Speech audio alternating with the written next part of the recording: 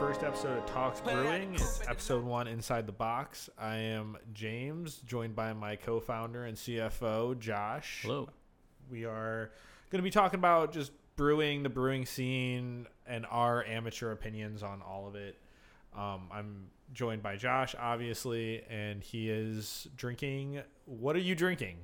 I am drinking Hazecraft, which is Great Lakes' new hazy IPA. It just came out everywhere earlier this week.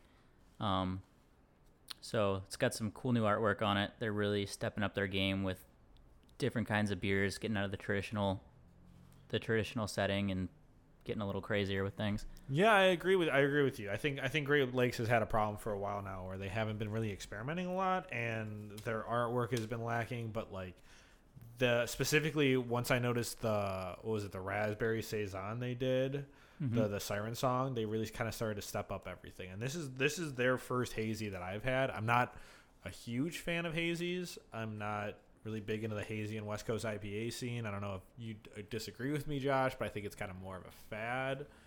It's a fad that hasn't gone away for a while. I've started to dabble in it just to try to drink different things. But yeah, they've definitely stepped it up with this. And they had another hazy that came out earlier this year. They had a lemon Hefeweizen that came out. So they've been doing some cool things. Yeah, I'm excited to see where they go. I mean, I know they had some problems earlier, but like Great Lakes definitely, like beforehand, if you were like a beer snob or whatever, you kind of like discredited Great Lakes. But like lately, they've been doing some pretty cool stuff. So, I mean, this is our first episode, so we're just going to kind of go over our setup and what we're doing and how we got started. But later on in this series, we're going to like focus on like beer drinking and like what we're doing to like brew our beer specifically and like how we brew beer and all that kind of fun stuff. Yeah, so this first episode was talk about our equipment, how we got into brewing, what we have. We've been doing it for a little over 2 years, so we're still really amateur in this. But we brewed some cool things. We think we're definitely a lot further ahead than we used to be. So we started out, like I said, 2 years ago doing extract kits that we got after taking a class. Yeah, we took a 1 gallon. It was like a 1 gallon beer we did on a whim. It was like some August day. We drank PBR during it. We didn't really think much of it. We had to like mouth siphon our beer in order to like get the bottling right and everything. It was kind of a train wreck. The beer turned out drinkable, but it was not anything special. That's for damn sure. It was that first, block party amber ale taste that everybody gets when they make their first extract kit. So that's after the class. That's what we upgraded to. We went and did Northern Brewers all-in-one homebrew kit. We ordered on Amazon for like $120 or whatever it was. Yeah, it was like a 5 gallon setup. You got like some tubing, a siphon, a bottling wand, a 5 gallon kettle, whatever. A couple buckets, and we still use a lot of that stuff to the day. So that's a solid. If you're looking to get into it or you're early, like you're gonna hang on to some of that stuff for a while. Highly recommend. Since then, we've grown on to get like. Was it Northern Brewers 1 gallon kits? They have ones with a spigot, the Big Mouth, and those are really nice for if you're doing like adjuncts or if you're doing variants for your beer. We have a couple of fermenters. We have a Big Mouth bubbler that's 5 gallons. The fermenters are 5 gallons. We have a couple 3 gallon fermenters because lately we started to do the 2.5 gallon thing. Cost savings, and also I'm not gonna lie, if your beer turns out like shit your first time making it, it kind of sucks to have 50 beers in. Yeah, especially if it's a bad beer. But then if you have a good beer, you got less beers to give out, and it gets a little more picky, and you find out who you care a little bit more about to give them that beer. Yeah, there's definitely been people in my life where I'm just like, you know what, I could totally give you this beer, but you would not appreciate it, so I'm just not gonna give it to you. Yeah, that's what I got. 20 bottles of something in the fridge right now that I'm not totally happy with, that I'm trying to drink slowly. But yeah, so basically we started with that kit. We upgraded after 4 or 5 extract kits, started doing all grain. We've been all grain for about a year and a half. We started finding recipes online and just copying them or changing them up a little bit. And now we're slowly getting into a little more comfort zone, building our own recipes. So we James got us how big was that propane burner? It was 6 million BTUs. It's like 6 million. It's something like between 200,000 and 6 million BTUs. It's roughly 1/10 the power of the sun. Yeah, facts not backed by science. Yeah, Asterisks there. So we that was a nice part. We switched to that. Now you can brew outside. The cleanup is a breeze. which most significantly easier. which a lot of home brewers go that way, and you just spill shit on the ground. You don't got to worry about it. If you've ever had a boil over on your kitchen sink, then you've realized how much of a pain in the ass it is to have that happen to you. Which we did 5 times. Which we've done multiple times. I've also had burning wart on my crotch. It's not a great time. Mistakes are made and things get happen, and it's not always the greatest thing. But you live and you learn. I now wear waders when we brew. So yeah, I mean, like we started off really small. We were kind of sticking to like small batches and extract kits for a while, and then I think the biggest thing that happened for us was the clubs. I mean, going to brewing clubs and meeting people that did all grain. I don't know, like how do you feel about it? Yeah, definitely community. Just like any kind of activity you're getting into or any kind of hobby, the community definitely keeps it going. I mean, you get burnt out doing stuff by yourself. You only have so many ideas, but we joined the Brewly Homebrew Club, and they definitely helped us out. A lot of cool guys there, and we've been around a couple other clubs and just interacting and talking to guys who've been doing it way longer. Can definitely give you a lot of heads up before you go out and try something on your own, or even give you direction. Like, this is what I've done if you're trying to do this. Like, don't waste your time doing this, or buy this equipment, this is total junk, and things like that. Yeah, it's definitely interesting to see what other people are brewing and have people that are more experienced than you tell you that your beer is shit. I mean, like, I definitely think that it was a big deal the first time we brought a beer to this homebrewing club. This was like after we had started doing all grain. It was probably after like our 5th beer. I think it was like brown ale. Yeah, it was that where people were actually like, "Oh, this beer is not fucking terrible." Yeah, it was the first all grain, I think, too. It was that brown ale. We tried to do an amber ale, and we added a little bit too much specialty grain to it, and it turned out brown, so we just called it a brown ale instead of an amber ale. Yeah, it was a complete accident, and it ended up working out for us. But still, like, having the more experienced community get around us and kind of nurture us a little bit and like show us the way to become better brewers, or the resources we need to have, kind of like definitely funneled our growth a lot more. Yeah, for sure. So yeah, and then that's just helps us keep going on, keep showing new beer styles, what guys are brewing, kind of do collabs with people, which is cool. So you can see their setups, they can see your setups, give you feedback on, from all the way from your recipe up to how you're actually brewing it, which is super helpful. Yeah, it's funny. I think our brew days originally used to take like 8 to 9 hours, but I mean, we've gotten pretty refined. Oh yeah, it was a disaster. Yeah, it's always been it was always kind of a disaster with mostly cleanup from like boilovers and shit. Yeah, like the first few brews were an entire day. You didn't do anything. Like that's what you did all day was brew, and it shouldn't have been as long as it was, but when you don't have any way to cool and you're throwing your wort in the sink and with ice water, putting ice water around it and kind of swishing around and hoping for the best. I think now our brew days are down to about 6 hours. Like probably it's like 3.5 or 4. 3.5. How drunk 4, are you? You'd say? Yeah, wow, it's that low. Wow. So I mean, even then, like we've gotten down to refined to almost like a science. We know when to take our readings. We know when to look at our beer. We know when to pull it off the boiling kettle or whatever we need to do. And it's not only refined it to the point where we can go out and enjoy our social lives after we finish a brew day, but we can also make sure our beer is refined, and we're taking a lot more measurements than we used to, even despite that. Yeah, and then sometimes we still forget, to take gravity readings and things like that, and then every beer just comes out to be 6.9%, so it's fine.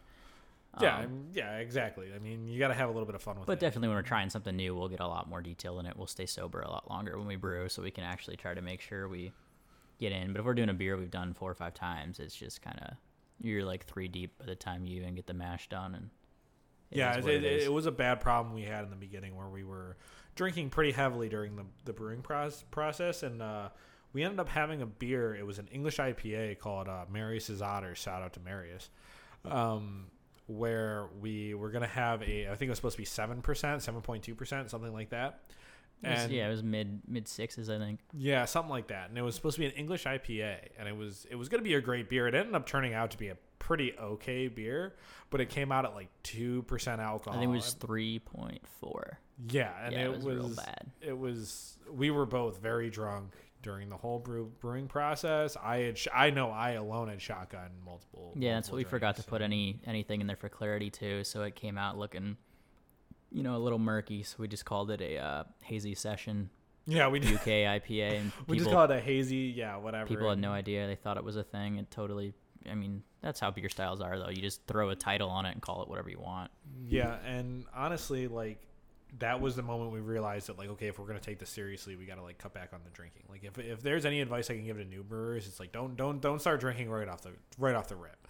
Like, get to a certain point in the brewing process and then start drinking. Like, get to a point where you think you can drink enough to still be functional, and then for sure slam those fucking drinks. I mean, that's the point of brewing. I mean, if I'm not brewing with a beer in my hand, like, why am I brewing my beer? Yeah.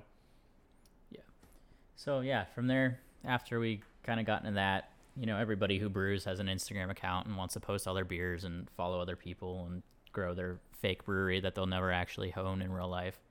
So we got into that. We started just with throwing out stickers and made some t-shirts for our friends and things like that, and just made this stupid brand that we got kind of into doing some beer review videos and now this trash podcast. And now we're getting to like swapping stickers with other home brewers on Instagram, which is what everybody does now. Big shout out to Josh. He's the mastermind behind most of our marketing and most of our sticker swaps and most of the merch that we put out. Like, he's kind of the brains of the operation for the merchandising. And I mean, like, part of the thing that I've seen, and I mean, I haven't spent much time doing the merchandising, is to have fun with it. Like, like you shouldn't be taking it seriously at first. Like, yeah, if your end game is to have your own brewery and everything, that's great. But like, having fun with it and making yourselves like be this brand is its own reward, especially when people start to like wear your merch or rep your stickers, or like I've seen people bring my beer koozies over and it's just like, oh, that's cool. Like, people care, Yeah, it's super cool to see people actually kind of give a shit about something dumb that you spend a lot of time doing. And I mean, at the end of the day, it's just homebrew. Like, it's just homebrewing. It's just a hobby, but it's cool to see people buy into your bullshit. Yeah, and I mean, I think a benefit for us is that like I took a brewing class in college, and I'm a chemist, specifically with like inorganic and organic chemistry, and then Josh is a mechanical engineer.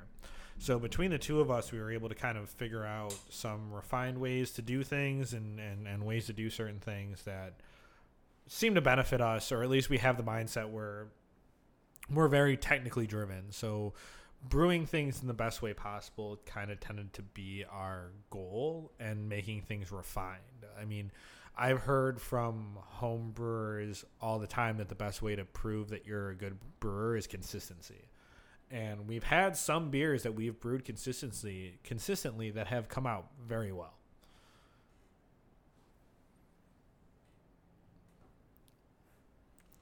So yeah, I mean, like, we've been brewing for about 2 years now, and it's been a pretty wild ride. We've had some ups and we had some downs, but pretty much we brew about 2 times a month, I'd say, sometimes more, sometimes less.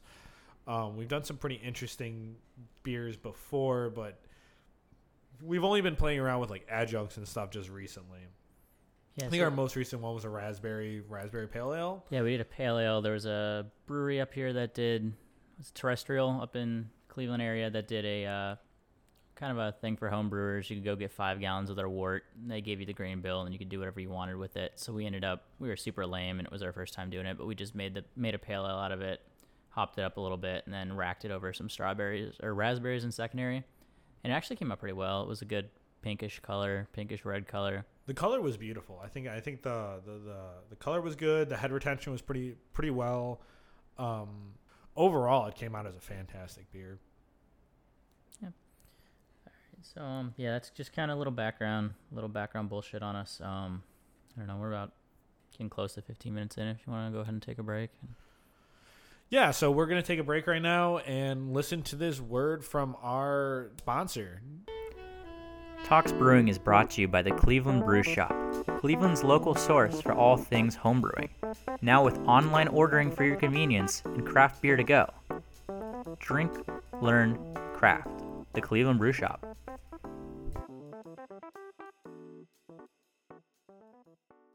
when we were first brewing, we started out with the extract brewing, and then quickly we realized that like all grain brewing allows you a lot more freedom for like the grains you're gonna build, and also just the overall flavor profile. I mean, grains in general like contribute so much to the overall flavor of your beer. Yeah, so instead of just dumping in, when you're doing extract, you're getting, syrup containers that are just literally the extracted sugar boiled down from the grain itself. So you get a lot less control. When you go all grain, you can totally, mess with the percentages of your grain bill and get a little unnecessary with it if you want to. Yeah, so I think definitely. So if you're deciding to make the switch, whether you want to do all grain or not, the definite benefit of all grain is that you have a lot more control over your flavor profile and what you're going to get out of your beer. But the detriment to that would be that you have a lot more time you have to devote to the brewing day, and there's a lot more equipment that's involved. So if you're trying to brew on a budget, I would say stick to the extract brewing, because I've seen people do contests with extract and they've done some pretty good beers. Yeah, so getting into equipment, like we said, we started off with the little rinky-dink starter kit, which is perfect if you're doing extract because you got one pot, so you can just steep in there, boil in there, do everything in there. When you get to all grain, you gotta get a little into the mashing. So we had to end up we bought like a 5-gallon Gatorade container as our mash vessel, and we ended up getting a brew in the bag just to make things, life a little easier and cleaner. So I think that ended up costing us right in there was like $60-$70 to add that kind of stuff. And then we went ahead and bought a second kettle so that when we're and at the end of the mash, we got 2 kettles going so we can, have wort going into one, hot water coming out of the other, and just make life a little easier. And then, like we said, the biggest thing, I think, if you're doing extract, you're doing all grain, whatever, get yourself a wort chiller, because you're going to make your life. Oh my God, a wort chiller is literally like a godsend. Like, you can get a wort chiller, get one that's big enough. Don't get one too small. Get one that fits your kettle right. I think our first time chilling, when we were doing it in ice and everything, it was like 30-40 minutes before we got it down to temperature. The wort chiller dropped it down to about 15. Yeah, definitely made it saved us a lot of time, a lot of bullshit time. You don't need to be wasting your time doing that. Yeah, so, and then just other things, we've just slowly chipped away. We just got a hop spider because we're tired of having extra crap floating around in our beer and we put it in the fermenter that we don't need. So it's just a nice mesh during the boil so we can pull all our hops out and get, less crap floating around. Yeah, we also got a hop ball, so when we dry hop, we can just throw the hops in there. So it's just less. So we're basically trying to focus on less trub right now, and the less stuff you have floating down, the more beer you're gonna end up having. So like right now, I don't know, I'm pretty sure we end up getting like 48 beers for a 5-gallon batch, something like that. Yeah, it's like just over 40, 42. Yeah, and so if we can filter out the stuff early enough, we're gonna end up getting like over 40, which is like over 45 is what we're trying to aim for, because like you want to get the most bang for your buck, and it saves you the most cost savings. And especially if you make a good beer, when you make a good beer, you want to have as much of that beer as possible, because I don't know about you, but I like giving it away just as much as I like drinking it. A big problem with some of the beers we have is I end up drinking all of it before I end up giving it away. Yeah, and that's the big part of homebrewing, is just getting people involved and giving out your beer, especially if you do like a beer share in a club and you need to give away bottles. You need people want to try your beer. Yeah, I have a big problem with giving it to friends and stuff that are always just like that aren't beer snobs, like the people that are probably listening to this podcast, that will be like, "Oh yeah, this is a good beer." It's like, okay, like what else? And then like you bring it to a beer club or something like that, or a homebrew club, and they're like, "Oh well, I taste this, or I taste like diacetyls, or I taste, different off flavors that are coming out of the beer, and this is how you could have improved on this flavor, or this is how I would have done it." And it's like, that's kind of the criticism I want when I give people my beer. Yeah, so definitely, especially early on in homebrewing, like getting good feedback is great. Like that's what's going to help you grow the most. I mean, giving it to your friends is cool. You should share it with everybody, let everybody try your beer, but giving it to people who have been, around the block a little bit and have home brewed and things like that and have struggled and had the same issues you're having, tasting your beer and tasting, things they messed up on themselves in the past, and getting that feedback from them helps you grow so much more than just brewing yourself and reading stuff online. Yeah, definitely. I mean, I think a big thing is that like the people aren't biased. Like your friends will definitely always support you and stuff, but they tend to have this predisposition to not hurting your feelings. So they're more likely to be like, "Oh yeah, this is a good beer." And yeah. So anybody who's our friends though, keep drinking our beer, keep buying our merch. Please buy our shitty merch. yeah, absolutely. Like don't stop being supportive. It's just when you go to a homebrew club, you're going to get more direct constructive criticism. None of those guys at homebrew club, buy our merch though. So there's pluses and minuses involved with all of that. Yeah, your friends grow your brand, but the brew clubs make you a better brewer. Yeah, for sure. Because they're all trying to grow their brand too. They all want their Instagram pages to be the next big thing. They all want their shitty fake homebrew. Which is the funniest thing about homebrewing. It's a bunch of grown men, and everybody's running an Instagram page, like posting pictures and things like that. But it's super cool. Like it's cool, like just more community, which is, I still think that's the biggest thing at a homebrewing. Like past the competitions and past, buying stuff and making stickers, is just the community. Like most of the guys we met from the club, we hang out with, all the time outside of brewing. It always pretty much involves beer, but yeah, absolutely. I mean, like those are some really good people. Like they're all really knowledgeable. They're all really interested in their craft. They all are just good people. So you want to hang out with them outside of the homebrew scene. But the homebrew scene kind of brings us all together. Yeah, and even not club related, like just meeting people on Instagram. There's so many people on there who are brewing and things too, and it's cool just to see, so what someone in California is doing versus what we're doing up here. Yeah, and some people do some really crazy shit. I mean, honestly, like they're constantly pushing the envelope on like what beers can possibly be, or what you can homebrew. I mean, I've seen, you brewed a seltzer just recently, didn't you? Yeah, we made a seltzer just for shits and giggles, just because we could. A couple of other people that I've known have been doing it and things like that, and just things I've seen online, and everybody's talking about seltzers because of the craze now. So just something different. Yeah, it's interesting to see the way people tend to follow the craze at the same time that you have this separate group of people, like myself included, that are like anti-craze, that are like trying to brew beers or seltzers or ciders or whatever it is that you're brewing to be a anti, or not necessarily anti-craze, but to stick to the traditional styles and not follow the same craze. But the people that follow the craze end up doing the most innovative stuff, Like, didn't you, like, throw, like, some weird stuff in the seltzer that you ended up making? Yes, we did a seltzer with Kool-Aid. We didn't know how to flavor it. We put Kool-Aid powder in it.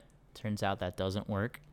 It's got some preservatives in it that just kind of make the yeast go bye-bye, and then you get no carbonation in it. You just get basically the equivalent of dumping vodka in the Kool-Aid, and it's kind of a waste of everybody's time. Oof. Yeah, but that's the beauty of homebrewing. You want to be traditional and brew traditional styles, you can go do that. You want to brew a stupid shitty seltzer, you can do that. You want to, take a traditional style and mix it with an American style and just get weird. Or you want to take a traditional seltzer and mix it with Kool-Aid and see what happens. That too, like everyone kind of pushes the envelope a little bit. Yeah, like sometimes it works, sometimes it doesn't. Yeah, we got a Belgian triple seltzer recipe cooking up here, so. Yeah, we do. It was gonna be a lot better than it ended up being, but we have a bad habit of not looking at our notes. So yeah. So we're working on pivoting into a lifestyle brand / seltzer brand. Nothing but triple and quad seltzers, looking for about 12%. Yeah, we're all of our seltzers are gonna be 12% or above. It's gonna be pretty crazy. We're gonna serve them in champagne bottles. It's gonna be pretty wild. And then we're gonna pour the champagne bottles into a plastic bag, and you gotta bag it. Yeah, that's the only way to drink it. The only way to truly appreciate a box brewing beer is to bag it. Yeah, especially like Walmart bag that doesn't, like Walmart Ziploc bags that don't seal very well. And yeah, so I mean, like we were constantly pushing the envelope for our beer. I mean, like we always are kind of. I want to say we're trying to stick to it as traditional as we possibly can, but there's a lot of times where we're brewing a beer and we're just like, all right, well, let's just try this. Like, yeah, I don't know. We don't really have a plan. We just kind of do it. And it just comes into homebrewing too, like especially with, with logistics and things right now. Sometimes homebrew shops don't have what you need, so you kind of gotta play around with stuff that you wouldn't have done before. Like we've had to make yeast substitutions on the fly and things like that. Like, it's not innovating, but it's just playing with something different you wouldn't have to do.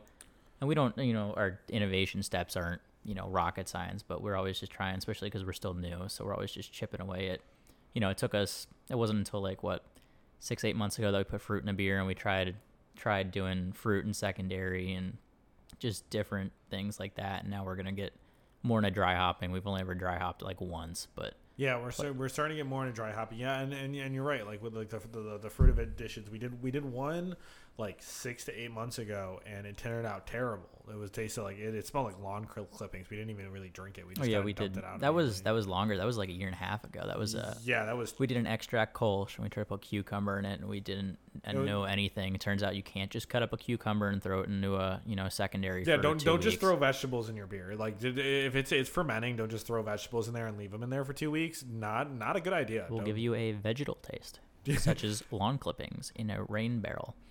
Yeah, if you want a beer that tastes like rain barrels, and grass clippings, throw a cucumber in there about 2 weeks before you're done fermenting. Turns great. It's not sick at all. Yeah, it was kind of disgusting. So yeah, we're just trying to chip away at those things. We're talking about making a sour at some point, doing a kettle sour. We haven't got that crazy yet, but that'll be something we look into next.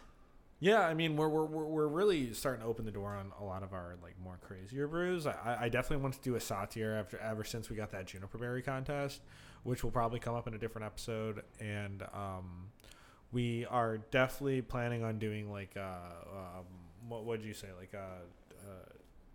sour? Yeah, like a sour, like a kettle sour. Mm-hmm. My problem with worrying about kettle sours, I really like sours. So if we get into kettle sours, we might start brewing kettle sours often. That's all right. It's gonna kind of happen. No problem having too many sours. Yeah. Yeah, we'll just make them. We'll throw any kind of fruit we can in there. We'll make a tomato sour. We'll make a basil sour. We'll make a squash sour for the fall.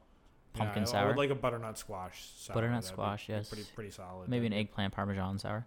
Ooh, there you go. We could take a peg off of some of the brew lead contests we've done and throw a whole pizza in there. Throw a pizza sour. An eggplant. Absolutely. Yeah. Yeah. We gotta do no pepperoni though. We want to keep it as I'm sure vegetarian friendly as possible. We could probably do a whole episode on the different contests we've done with the different clubs we've been in and all the different beers we've come up with those, because I mean one of the big reasons to go to clubs as well. I mean, I'm kind of harping on clubs. I mean, the whole second half of this episode has been harping on clubs, but for new brewers, I can't highly recommend it enough, because the ones we go to, they do constantly different competitions that put you outside the box. We had to do one where you had to do one with grocery stores, or we challenged each other to brew beers, and it puts you out of your comfort zone. It makes you brew beers and do research on beers that you're not normally good at or care about or even really like. Yeah, if it was, I mean, we would just be brewing a, amber ale every 2 or 3 months if we didn't get out of our comfort zone and meet people and learn about new things. We'd be brewing some boring bullshit all the time. Yeah, right. I never heard of a Rogan beer or any a white a white IPA or something like that. Yeah. So there's definitely a lot of shit you can do with it. But all right, that's creeping up on half an hour. We weren't really planning on going this long, so it's we're can't really afford to pay our producer any longer than this 30-minute episode so far. So we're on Instagram at Box Brewing. We have an email if you want to tell us how terrible this was, or boxbrewingco@gmail.com. We're always looking for feedback and everything, and tell us it's terrible. Send us feedback. Send us any questions you have, anything you want us to talk about, and we'll probably ignore it. If we ever drop merch on Instagram, check it out. Buy our dumb shit. If we make money, we'll donate some of it and be good people, And we'll definitely include anything that you say. We'll shout you out if you have any constructive feedback or anything like that. But otherwise, just sticking to our podcast. We're going to talk about, next episode is going to be on COVID and how COVID has affected everyone's lives and has been a shitty thing that's happened to everyone. Yeah, you're tired of hearing about it, and we're going to talk about it some more. So, And then lastly, shout out the Cleveland Brew Shop. We didn't ask them to sponsor this. We just decided to do it, and hopefully they don't, shut our episode down. Yeah, I'm perfectly willing to hear like a not like do not shout it out, shut it down. Yeah, no one's gonna listen to this anyway. So we might get sued actually. Someone's got to hear the episode first to complain about it. So yeah, I don't think we have to worry. So about for the that. 5 of you that are listening to this, yeah, thank you. That's generous. Thanks for it. We'll have another episode in a couple weeks. All right, play the outro music.